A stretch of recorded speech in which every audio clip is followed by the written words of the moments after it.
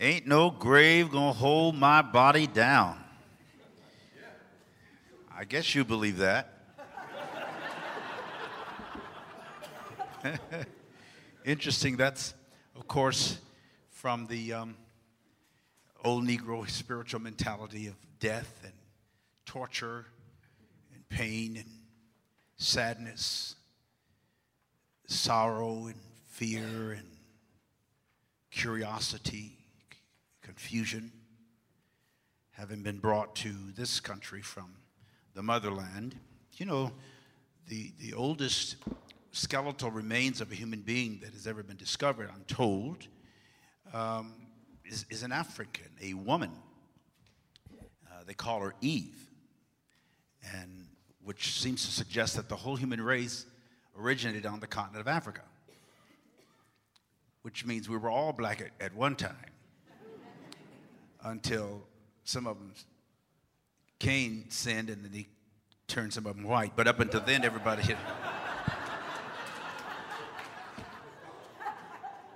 Everybody else had been black, so that's the new revelation you should write in your book.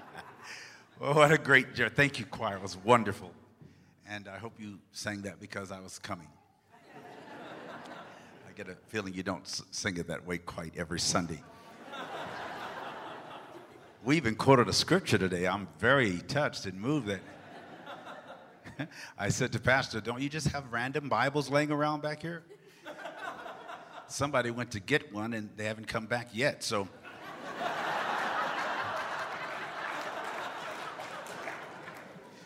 I stopped believing that the Bible was the inspired word of God as much as maybe the inspired word of man, no women, only men, about God.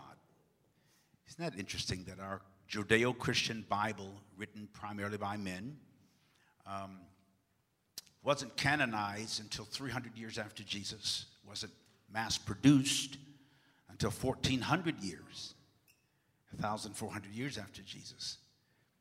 And the original languages, Hebrew is not even considered a modern language anymore, so it's interesting that we have this book, this sacred writing that many people build their lives around, and we can actually take Bible bullets and shoot somebody.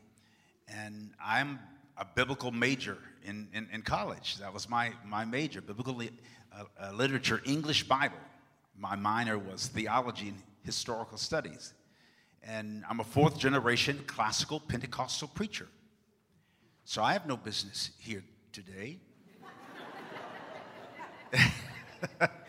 Then I started preaching a more expansive gospel that, because I was speculative. I couldn't deal very well with the hell issue of me sending so many loved ones and friends and family members, and basically everybody was going to hell except my family, and even my brother there was going to hell because he just wasn't going to do right. So that was the whole mentality we had. I just got tired of sending so many people to this customized torture chamber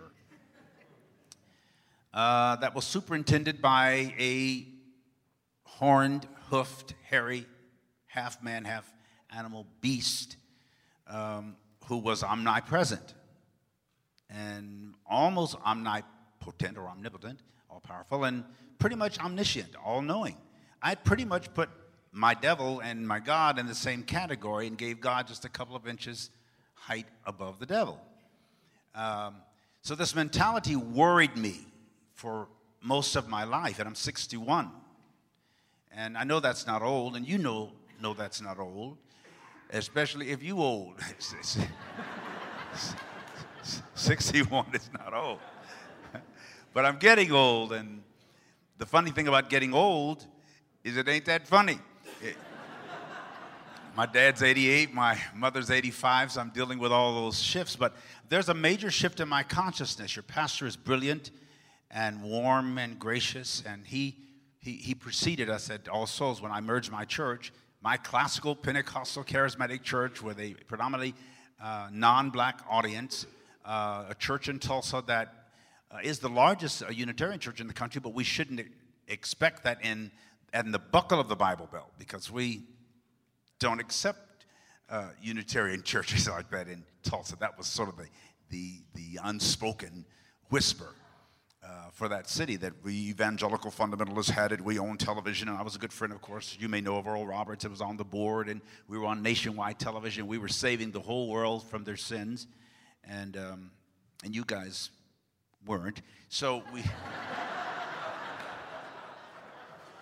we didn't think that much of you. Figured you was going to hell with everybody else. So that arrogant attitude, I didn't know it was arrogance. I didn't know it was mean. I thought it was holy. Can I be honest with you? I thought it was chic and spiritual and divine. And these different appraisals of God, these different opinions of God, I got to the place where I had to stop and think, so what do you believe? And why do you believe it? And how do those beliefs add to or subtract from the quality of your life? I was 50 when I started asking that question. Thousands of members of my church, traffic jams every Sunday, nationwide television, books, albums, award-winning CDs, preaching 3 weeks out of a month all over the world. But then I didn't just ask myself, what do I believe, but what do I believe about me? I'm going to talk from the subject, and I'm almost finished because that's how fast sermons go in Unitarian churches. I'm almost finished, and I ain't even started.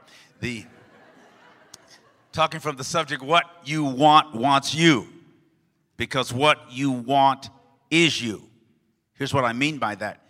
The highest experience of yourself and the most fulfilling experience, whether it's in Paris or here in Minnesota. I like Paris better, but it's hard to come back to.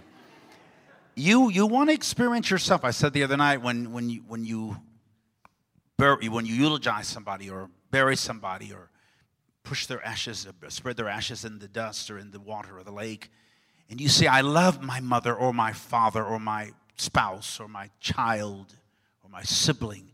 I love them so much. What you're saying is you love the part of yourself that you experience when you're with them.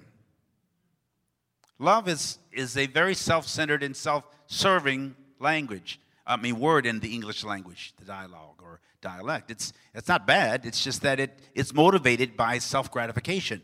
I love my mom. She's 85. I love my dad. He's 88. I love going to their house, but I feel so good when I do and so bad when I don't. I know you're not used to saying amen, but if I do that, kick it in, will you? So, but when I say what I want wants me, because what I want is me, we spend our lives, most of us, impersonating who we think people want us to be. Hey, well, I didn't even ask for it, right? Cool. We are performance oriented. We play the roles, and most of us are imposters. Let me read something to you that I have in my book. There's a chapter in my book called What You Want Wants You. It's in the book God Is Not a Christian. And here's what I say about this comment. The loneliest moment in your life is not when you lose friends, family, or things. The loneliest moment is when you are away from, unaware of, or missing part of yourself, your soul. You are most lonely and depressed when you have lost your essence or forgotten who you are. Because of this, our spiritual amnesia, I call it, we all have become, or many of us have become, transient souls, all but spiritual vagabonds, seeking our own self, our forgotten self, the one we somehow and somewhere mislaid or misplaced, or in some cases replaced with an imposter. Eckhart Tolle says it in his book, The New Earth. In the seeing of who you are, the recognition of who you are not emerges. or in the seeing of who you are not, the recognition of who you are emerges. It's been said that the true mark of a friendship is not how you feel about the person, but how the person makes you feel about yourself. Makes me think or ask, what kind of a friend am I to me? How do I make me feel? Life starts and stops with how you experience yourself. Not your spouse, your children, your employee or employer. Not that you enjoy a service, a song, or a sermon, but how you enjoy yourself. When you go home from church, they'll say, did you enjoy the service? And you might say, yes. Did you enjoy the song? Oh, the choir sang special, sort of like Negro spiritual song. We loved it. Did you enjoy the sermon? Well, there was a colored there preaching. Remember those days. We had a special speaker. Okay, I enjoyed the service. It was kind of unique. I enjoyed the talk from Patsy, who'd been in Paris. I loved how the baby lit the candle, and our pastor's charming. I love this sermon and the service and the song. But did you enjoy yourself? I'm not that crazy about myself. I'm not used to enjoying me. I like a piece of chocolate cake, occasional glass of wine. I like a football game. Me? I don't know. I've never been taught to like me. If you don't like you, why would you expect me to? If you don't like yourself, and watch it, most of us don't. We've been taught there's something wrong with us. Born in sin, shaped in iniquity. That was my background. God basically doesn't like you.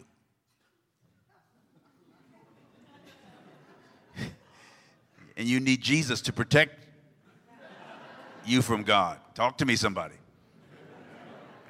I saw the movie Noah, and I'm sure many of you may have seen it as well. The 6th chapter of the first book of 66 books of the Bible. The Bible is a book that people read. First time I had an encounter with a Universalist pastor, Unitarian Universalist pastor, he started the conversation by saying, "We are a creedless denomination." I said, "So you don't believe nothing?" He said, "Well, denominationally, we believe what we want to believe." I said, "Wow, I like that." And then I thought, what do I believe? Why do I believe it? But the question is not just what do I believe. What do I believe, or what do you believe about you? And why do you believe that about you? And how do those beliefs about you add to or subtract from the quality of your life? Because what we believe, we create. What we believe, we emulate. I didn't ask you what you know. Because if I ask you what you know and what you believe, you may be in conflict in consciousness. Because many people, we believe so much and know so little. The sun is 93 million miles away. How many of you believe that? Come on, be honest with you. You believe basically that the sun is 3. How many believe the earth is round for the most part? How many of you believe that man has actually been to the moon? Simple questions. Most Americans believe that. You don't know that, but you believe it. If they came on tonight and said we've made a mistake, that the sun is actually 63 million miles, and there was a 30 million mile difference, they've just found that out. And how many of you would go into therapy over that and start?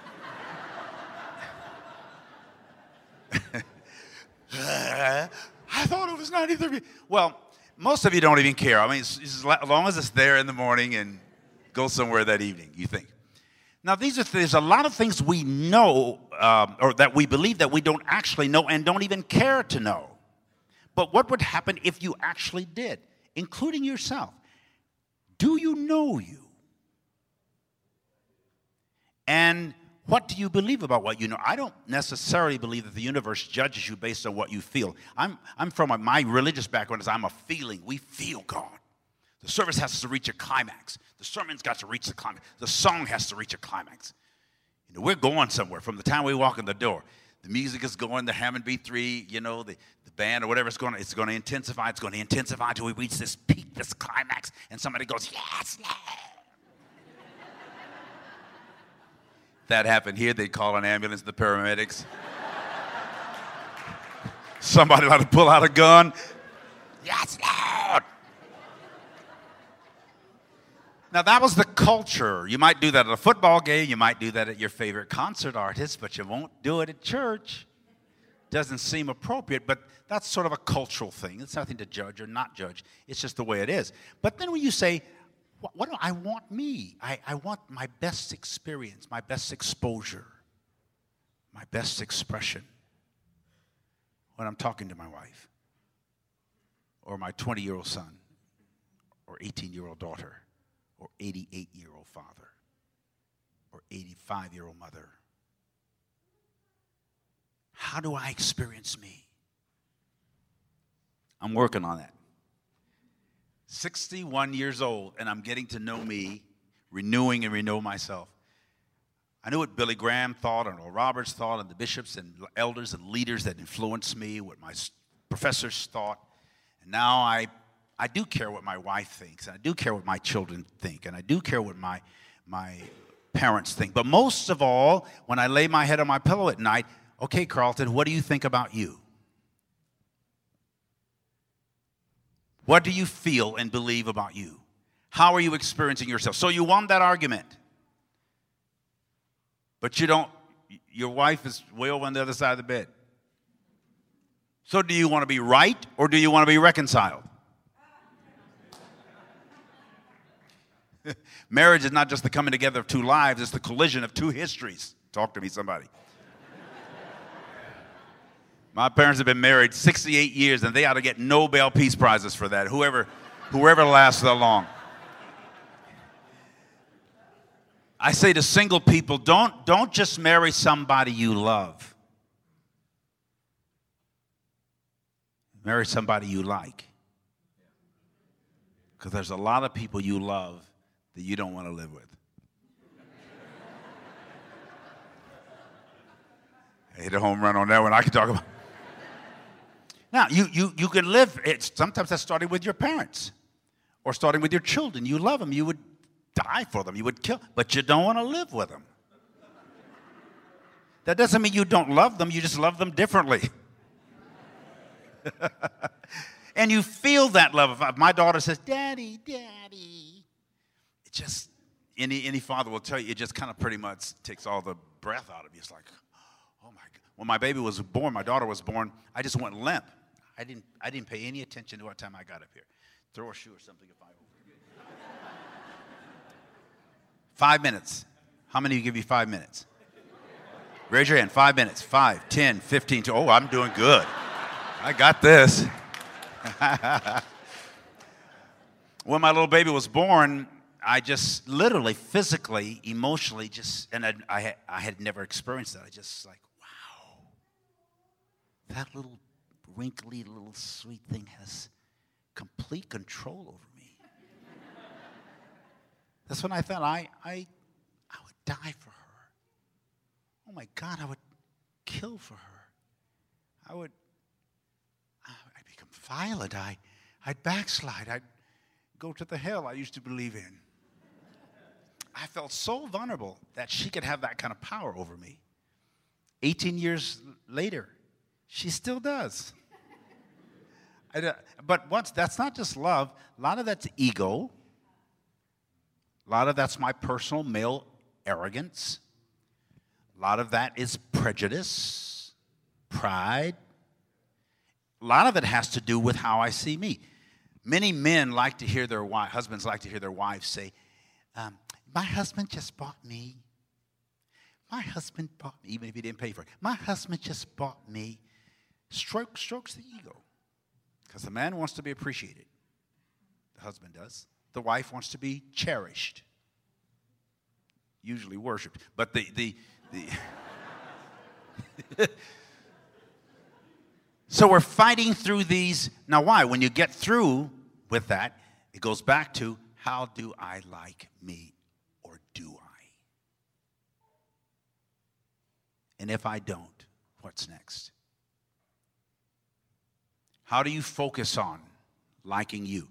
Getting far away from a concept of a God that has to be appeased or pleased is what has crippled the human race.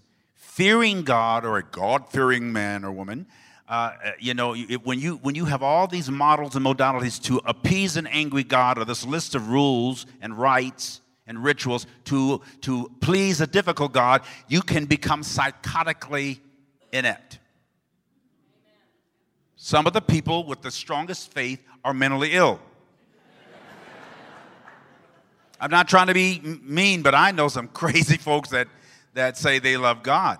So when I quote it, the true mark of a friendship is not how you feel about a person, but how the person makes you feel about yourself. How do you make you feel about you? How do you make you, are you friends with yourself, or just friendly, courteous?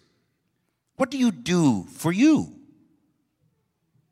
For yourself? How do you benefit you? How do you experience you? Life starts and stops with how you experience yourself. It's taken me all this time to focus in on whether or not I like me. When thousands left, we had about 4,000 or 5,000 people who frequented our church within a week. I was on nationwide television. I have several books and award-winning albums, and everybody liked Carlton Pearson. Then you go from a hero to zero overnight.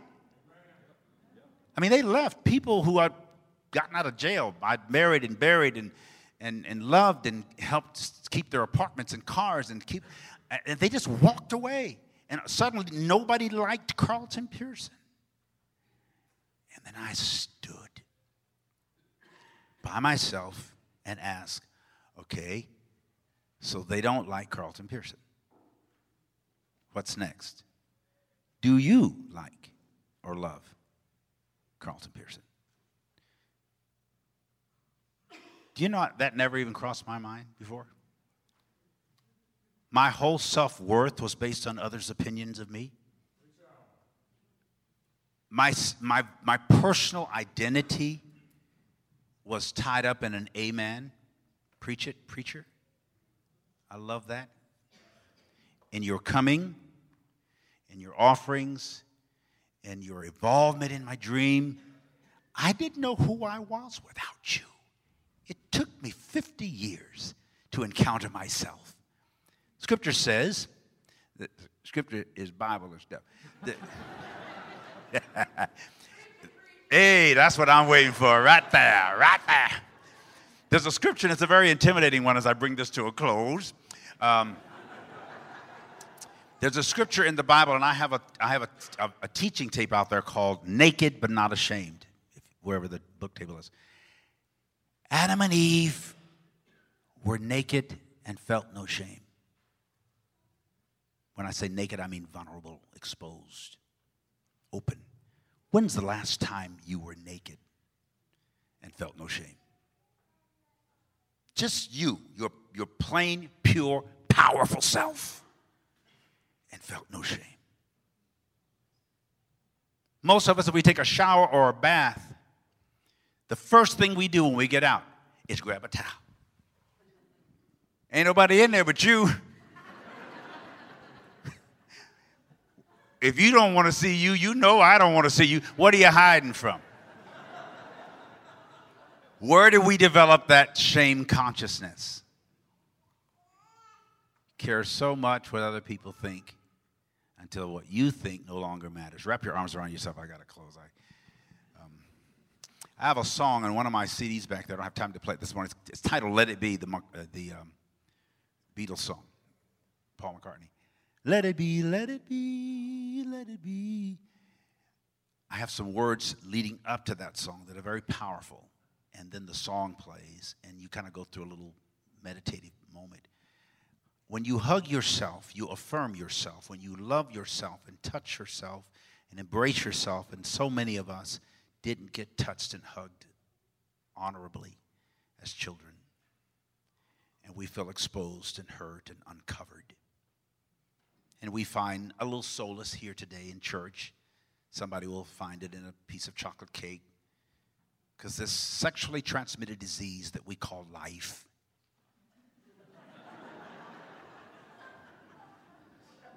has no cure, only treatment. And you're in it right now. The disease or dis-ease, the stress and stretch of being. So, like little babies learn to suck their thumb and self-medicate while they're still in their mother's womb, you must learn how to self-medicate or meditate. Because if you don't go within, you're going to go without. I give that back to you. Take charge. Give yourself a big hug. You should just say, you do like this, say, you sweet little puppy breath. I just love that little snail breath.